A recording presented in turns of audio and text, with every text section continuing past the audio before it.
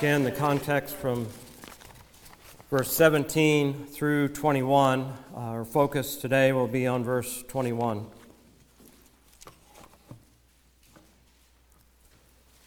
Galatians 2, verse 17. But if, while seeking to be justified in Christ, we ourselves have also been found sinners, is Christ then a minister of sin? May it never be. For if I rebuild what I have once destroyed, I prove myself to be a transgressor. For through the law I died to the law, that I might live to God. I have been crucified with Christ, and it is no longer I who live, but Christ lives in me. And the life which I now live in the flesh, I live by faith in the Son of God, who loved me and delivered himself up for me. I do not nullify the grace of God, for if righteousness comes through the law, then Christ died needlessly. Let us pray. Our Heavenly Father, we ask that you would instruct us and teach us, that you would proclaim your word to us, that we might have that heart of wisdom, that heart of obedience, that heart of desire, that we would pant and long for you, to understand you, to know how we ought to live, to know how to worship, how to live before you. And we ask that you would do these things in Christ's name for the building up of your church. Amen.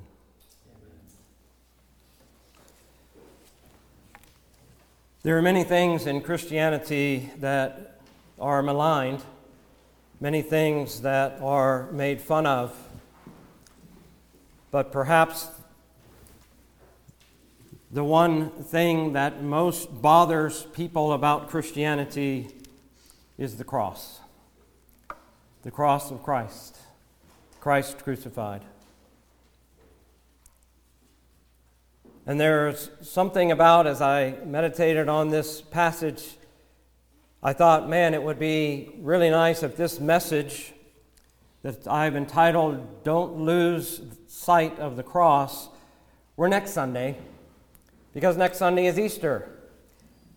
And then I thought, as I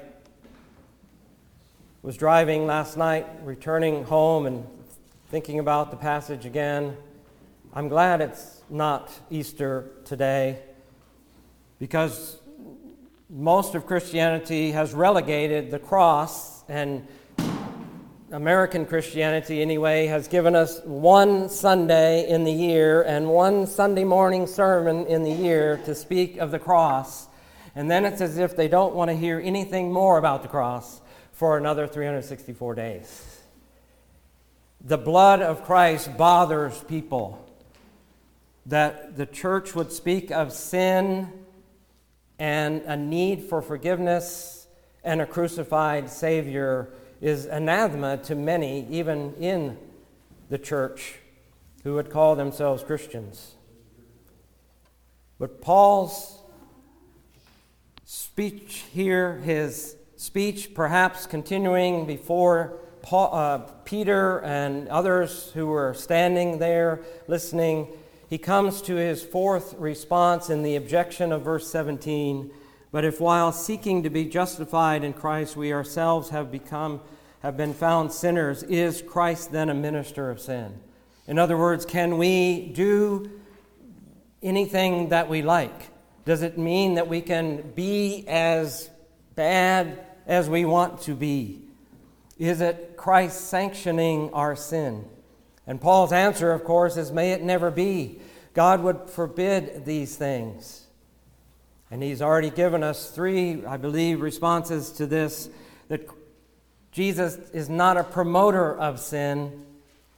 He came to save his people from their sins.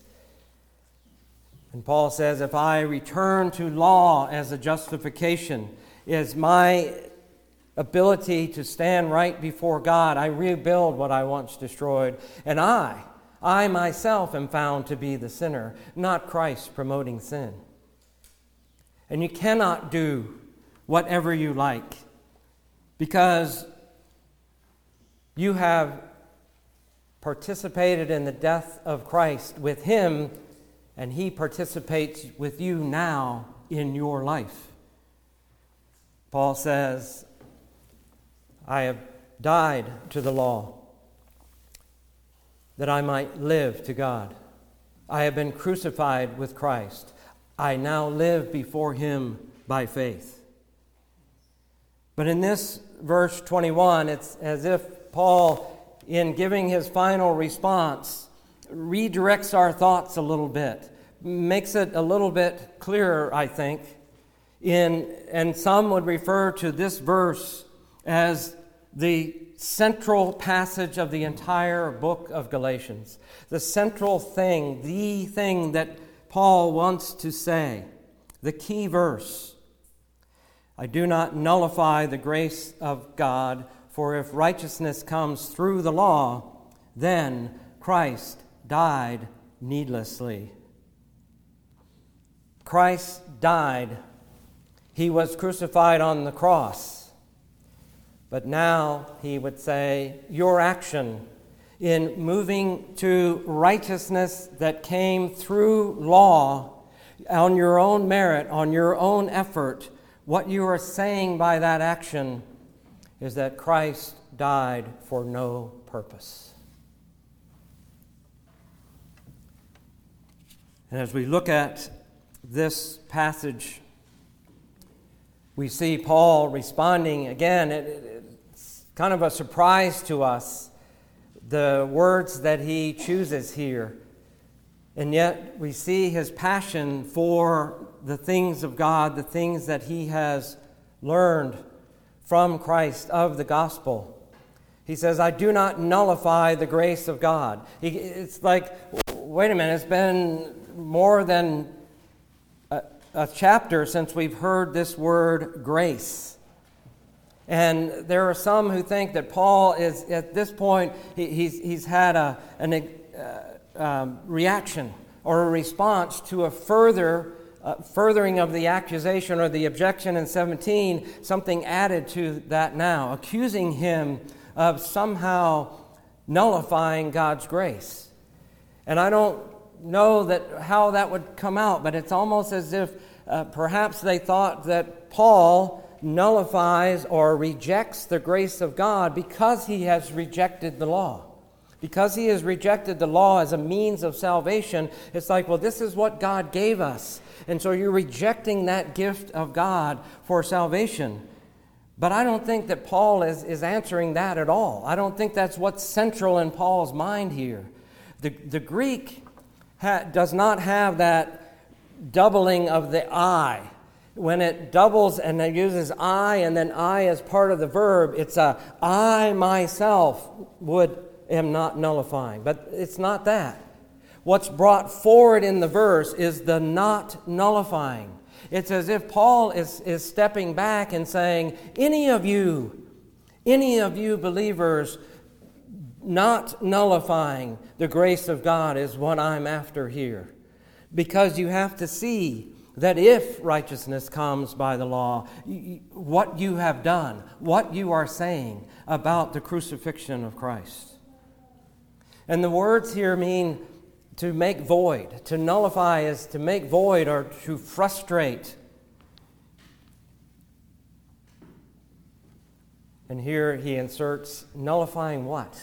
The grace of God, that which comes from God. And I don't think he just means the gospel in a general sense. He's not just saying you nullify the gospel.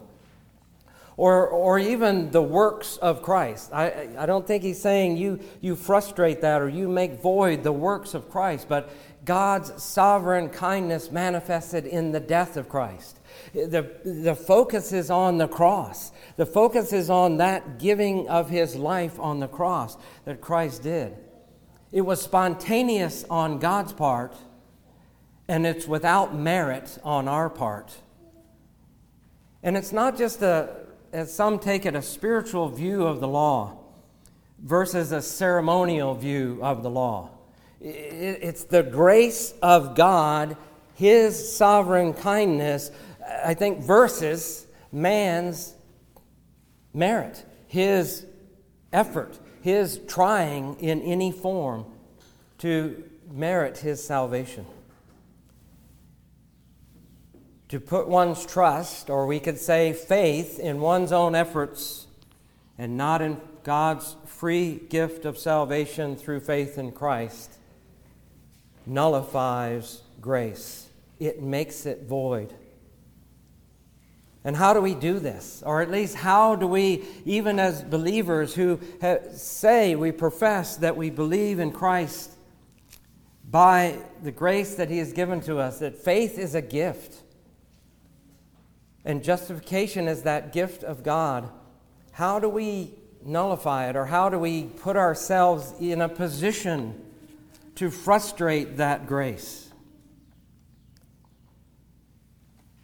Well, I think one of the things that happens, and we heard a little bit about it today in Sunday school, is that we would listen to teachers or preachers who do not stress the cross of Christ or the grace of God in the crucifixion of Christ. Peter seems to have done that. Earlier in chapter 2, when he was having food fellowship, table fellowship with the Gentiles, and then the scriptures tell us certain men from James, certain men who kind of name dropped, used James as the name by which they came into the church to preach a different gospel, to tell them that they ought to be saved by keeping the law. Peter seems to have fallen into that trap of listening to those voices that had no direction or centrality on the preaching of the cross. And that happens today. We sometimes pray that other churches in our community, every name where the name of Christ is named, that there would be a celebration of Christ. And yes, that's true. We ought to pray for that. But Paul reminds us in 1 Corinthians, he says, I preach Christ and Him crucified. And without that Him crucified, there are many who preach Christ, and they have a vision of Christ in a little bitty box, that this is what Christ is. And if they're not preaching the cross, they're not really preaching Christ. We can also frustrate this grace, I think, when we never move out of the theoretical. We never move out of sort of the academic understanding of what crucifixion is and was. Paul, in chapter 3, is going to start laying it heavy on the Galatians, because he says, you foolish Galatians, to whom Christ was publicly demonstrated as crucified. And you didn't get it. You didn't fully understand what that meant. You didn't embrace that. You never felt that revelation as a controlling idea in your mind, in your life. It didn't have any force to how you actually live. And we can do that. We can treat the cross academically. And therefore, we never connect to the cross emotionally. We never connect to that doctrine of free grace in Christ through His death. We're never moved like Isaac Watts was moved when he wrote, when I survey the wondrous cross on which the Prince of Glory died, my riches gain I count but loss, and pour contempt on all my pride. His emotions, his being was affected by thinking and meditating upon the cross and what it meant that his Savior hung there. But we never really get to the question that Paul raises in this passage either. And we frustrate the grace of God when we never really ask that question, so who keeps the law? What's the alternative? If justification is not by faith in Christ alone, then who kept the law? Who declares us right before God? How is this going to work?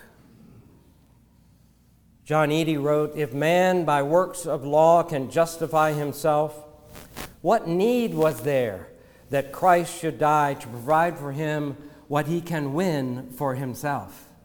Do you see?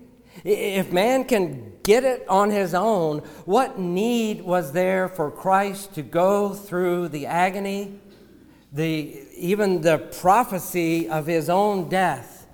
In 3 days, right? Destroy this temple, and in 3 days I will raise it up again. What need was there for all of that? There would be no place for the cross. There would be no need for Christ to do that. There would be no stumbling block. There would be no scandal. And there again, I think many, even American Christians, would say, yeah, we don't want the scandal of the cross. It is scandalous. It is a stumbling block. We can't get over it. We don't understand why you need it. And Paul says, for if righteousness comes through the law, then Christ died needlessly. And we know from the Scriptures that Christ did die, that he did hang on the cross. And I would like to take just a few moments anyway of going through, and I took my quotations from a passage in Matthew chapter 7. You don't need to turn there. But what I was thinking of this week when Paul speaks of this stumbling block, he speaks of Christ crucified again in 1 Corinthians. He says, to the Jews it was a stumbling block. They were looking for a sign. And to them, the cross, Christ crucified, was a stumbling block. The Gentiles, on the other hand, were looking for wisdom. And it was, I think we could say, that rock of offense, that it was a scandal to them, that it didn't fit their logic, it didn't fit their thinking and their wisdom. And so we see these two groups that Paul speaks of, the Jews and the Gentiles. And if you read Matthew 27, you almost get this vision of the sea of humanity. People, the chief priests, the passersby, the thieves, the Roman soldiers, Jews and Gentiles all missed the cross. They missed the centrality of the cross and what was happening even on that day, on that weekend in Jerusalem when this great thing happened. And so I want to just pull out a few things about the cross, defining the cross. And in Matthew 27, after Jesus has been arrested and they pass sentence on him and he's handed over to the Roman soldiers, we see the mockery of the cross. And remember what the soldiers did. The first thing they do when he comes in, they strip him and put on this scarlet robe. They weave the crown of thorns. And there was one, and I think he's got his math a little bit wrong, but he claims the thorns were 120 centimeters long. I think that's over a meter. Something's wrong there, okay? But they pressed them into his head so that he bled. And they gave him a staff of reeds, right? This flimsy thing. And they all mocked him by kneeling and saying, "Hail, King of the Jews." They thought that they were saying something that was totally ironic. Here is this man, and he's claiming he's the King of the Jews, that he has no authority. He's just going to be killed like a common criminal. But what does Christ say? If we read Matthew 20 through 28, we hear him say on one side, "The Son of Man did not come to be served, but to serve and to give his life a ransom for many." And you read that and you think, okay, is he a king? And then you read 28 after the resurrection, and what does he say? "All authority has been given to me in heaven and on earth." The irony of the cross, the irony of this mockery was they are saying, "Hail, King of the Jews," and they were actually correct in what they said. He is King of kings and Lord of lords. The cross mocks those who think that title, self-promotion, any claim to someone might have to authority is an authority. Christ showed that he was the authority. He is the King. There is also the power of the cross displayed in Matthew 27 in the death of Christ. And here it says the passers-by. And people, that's why they did the crucifixion on Golgotha, because it was a place where people had to pass by. They wanted people to see the Romans did. They wanted people to see as a deterrent to their breaking the law, the things that they had done. It was an instrument of pain, but it was also an instrument of shame because they were naked. And it was a shame for someone to hang on a tree. We understand that. And it also was an instrument that showed and displayed the powerlessness of human frailty. That no man could bring himself down on that cross. He could not resist death. And what did the passers-by shout? You who are going to destroy the temple, save yourself. If you are going to destroy the temple, you have some kind of power to do that, but you can't even save yourself. But Jesus knew that the point of the temple was that was the place where a holy God met sinful man through a mediator. That when the offering was offered, that place of atonement where the blood was sprinkled, that was where they would meet. God would have made a way for man to come before him. And now Christ, by his going to the cross, displayed that, yes, my supposed powerless state, by the power of my sinless life, establishes myself as that temple, as that place where a holy God meets sinful man through a mediator, and I am that man. And Jesus tells his disciples, if anyone wishes to come after me, let him deny himself and take up his cross and follow me.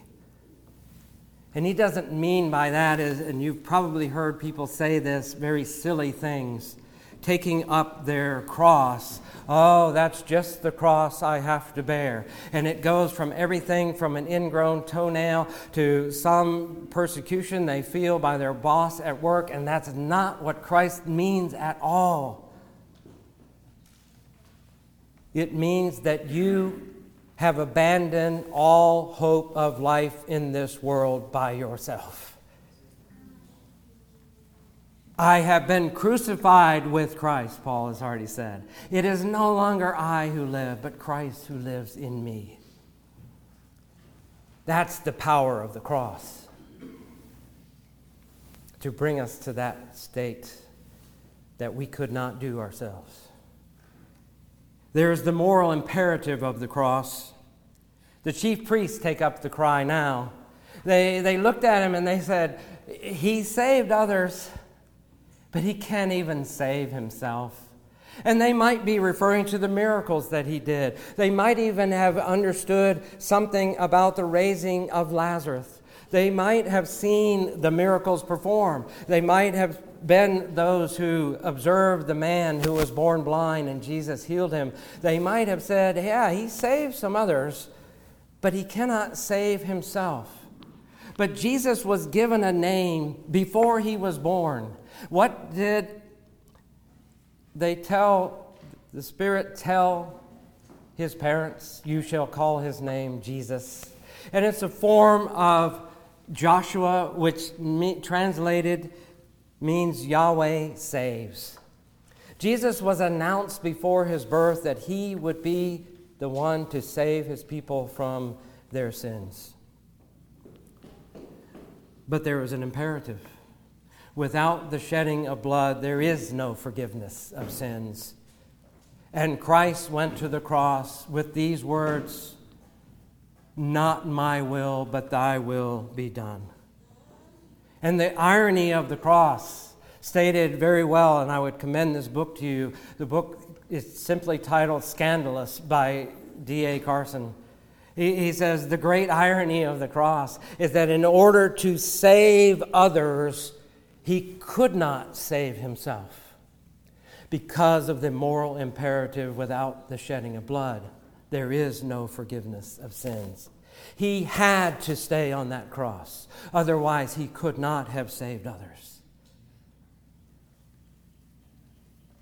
Biblical Christianity is never about rules and regulations, but it is about transformed lives that have been saved by Christ. It is no longer I who live, but Christ who lives in me. And now we desire to live righteously before Him. Our inner man didn't long for any of that. I point up here because we sang it today. My soul panteth, O Lord, for me. Before Christ, did your soul ever pant for God? No, it did not. The Scriptures tells us, even if you had a pretension, it was not by faith. But now we're transformed. We want to live for God. We want to live for His glory. We live by a moral imperative. The same imperative that was given to Abraham: I am the Lord your God, walk before me and be blameless. And finally, we see in Matthew 27 the despair of the cross. The thieves get involved this time. They're hanging on the cross and they said, he trusts in God, let God save him. If he trusts in God truly, let God save him. And then almost immediately we hear Jesus' words that many have taken, and I cringe to even relate this, but it's apparently what many think. He cries out, my God, why hast thou forsaken me? And there are many, and I can't believe it, but it's almost as if as Jesus was dying, he texted OMG, as if it was just some exclamation, but that would be a blasphemy. He was not saying that way. Because we know that Jesus cried out after that and yielded up his spirit. And then it says, behold, the veil of the temple was torn in two from top to bottom. Formerly, before that moment in time, only the priest could enter into the Holy of Holies, couldn't he? He could enter into the presence of God on behalf of the people, but now, because of Christ, because of the agony and despair and the desolation that he endured on the cross, the presence of God was open to all who had faith in him through the shed blood of Christ, through the one mediator, through that one path in the veil, through Jesus Christ. I am not one given much to poetry. If you asked me what an iambic pentameter was, I would say it's either in a zoo or it's in a geometry book. But I came across this in D.A. Carson, a poem by Elizabeth Barrett Browning. And the poem is entitled Cooper's Grave.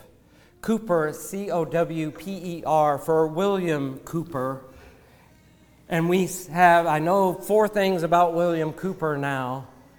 One is that we sing some beautiful hymns that he penned out of his relationship with Christ. Another is that he was a brilliant essayist and wrote essays for both students of Cambridge and Oxford. Another is that he was John Newton's very dear friend. But most of us didn't know that for his whole life long, as far as I can understand, William Cooper was clinically depressed. And 2 or 3 times during his life, he was committed to an insane asylum. And yet he was a sincere, dear brother in the Lord. But Elizabeth Barrett Browning, I believe, in thinking of William Cooper, wrote this poem about the release from the desolation because of Christ's desolation. She wrote, yea, once Emmanuel's orphan cry this universe had shaken, It went up single, echoless, my God, I am forsaken. It went up from the Holy's lips amidst his lost creation, that of the lost no son should use these words of desolation. Do you see? Because Christ endured the desolation and despair of the cross and cried that cry, my God, why hast thou forsaken me? None of his dear children should ever have to cry that cry. That's the power. That's the moral imperative. That is the despair. That is the mockery of the cross. Making a mockery of the chief priests, of the thieves, of the passers-by, of the Roman soldiers. Christ did die for a purpose. To show his authority over sin and death, to be power for those who are powerless, to save his people from their sins, to open a new and living way to God Almighty on behalf of his own children. Dr. Joseph Piper writes, if you teach a works righteousness, you are sinning against the purpose of the gospel. The purpose of Christ going to that cross. What are we saying? If we say that if righteousness comes through the law, if it does come through the law, I think, again, some of the commentators, I think, stop a little bit short. Yes, it is this. It is bad enough to assume that works are necessary as a supplement for salvation. If you say that you must supplement your salvation in Christ with works, you are saying that Christ's death was ineffectual, that it was not effective, that it didn't do what God sent him to do. But I think it's worse that Paul says here to require works for salvation. Then what are you saying? That Christ's death was to absolutely no purpose. That Jesus was in fact a false Messiah. Timothy George writes, if we add works of the law to the sacrifice of the cross, then indeed we make a mockery of Jesus' death. Just as the soldiers who spat upon him, the thieves who threw insults at him, and the rabble who shouted, come down from the cross. And what are these things? By the Jews and the Gentiles, by the thieves, the chief priests, the robbers, the passers-by, the soldiers. Everyone is looking for signs or wisdom. Everyone is looking for some way to say, I can do it on my own. I can be right with God. I know what to do, or I know what to look for. I know what to find. And the answer is, it is not in man's pride. He cannot do that. In fact, Piper goes on to say, the purpose of free and sovereign grace is to put a knife in the heart of pride. If salvation comes by works of the law, then Christ died needlessly, and you are trying to nullify the grace of God. Either Christ did it all, or Christ did nothing.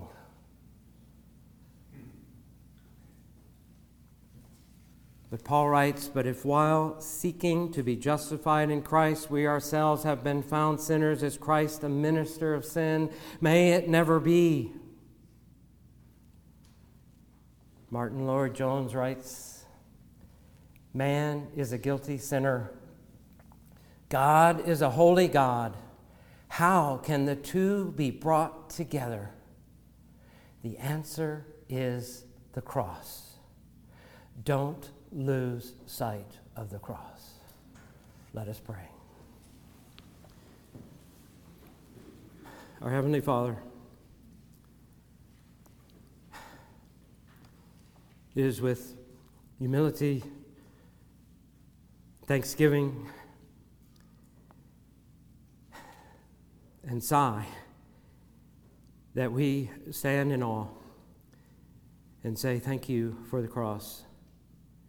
That Christ paid the price, that he went to the cross, that he paid the price that he endured the shame for our sake, that he might bring us to you.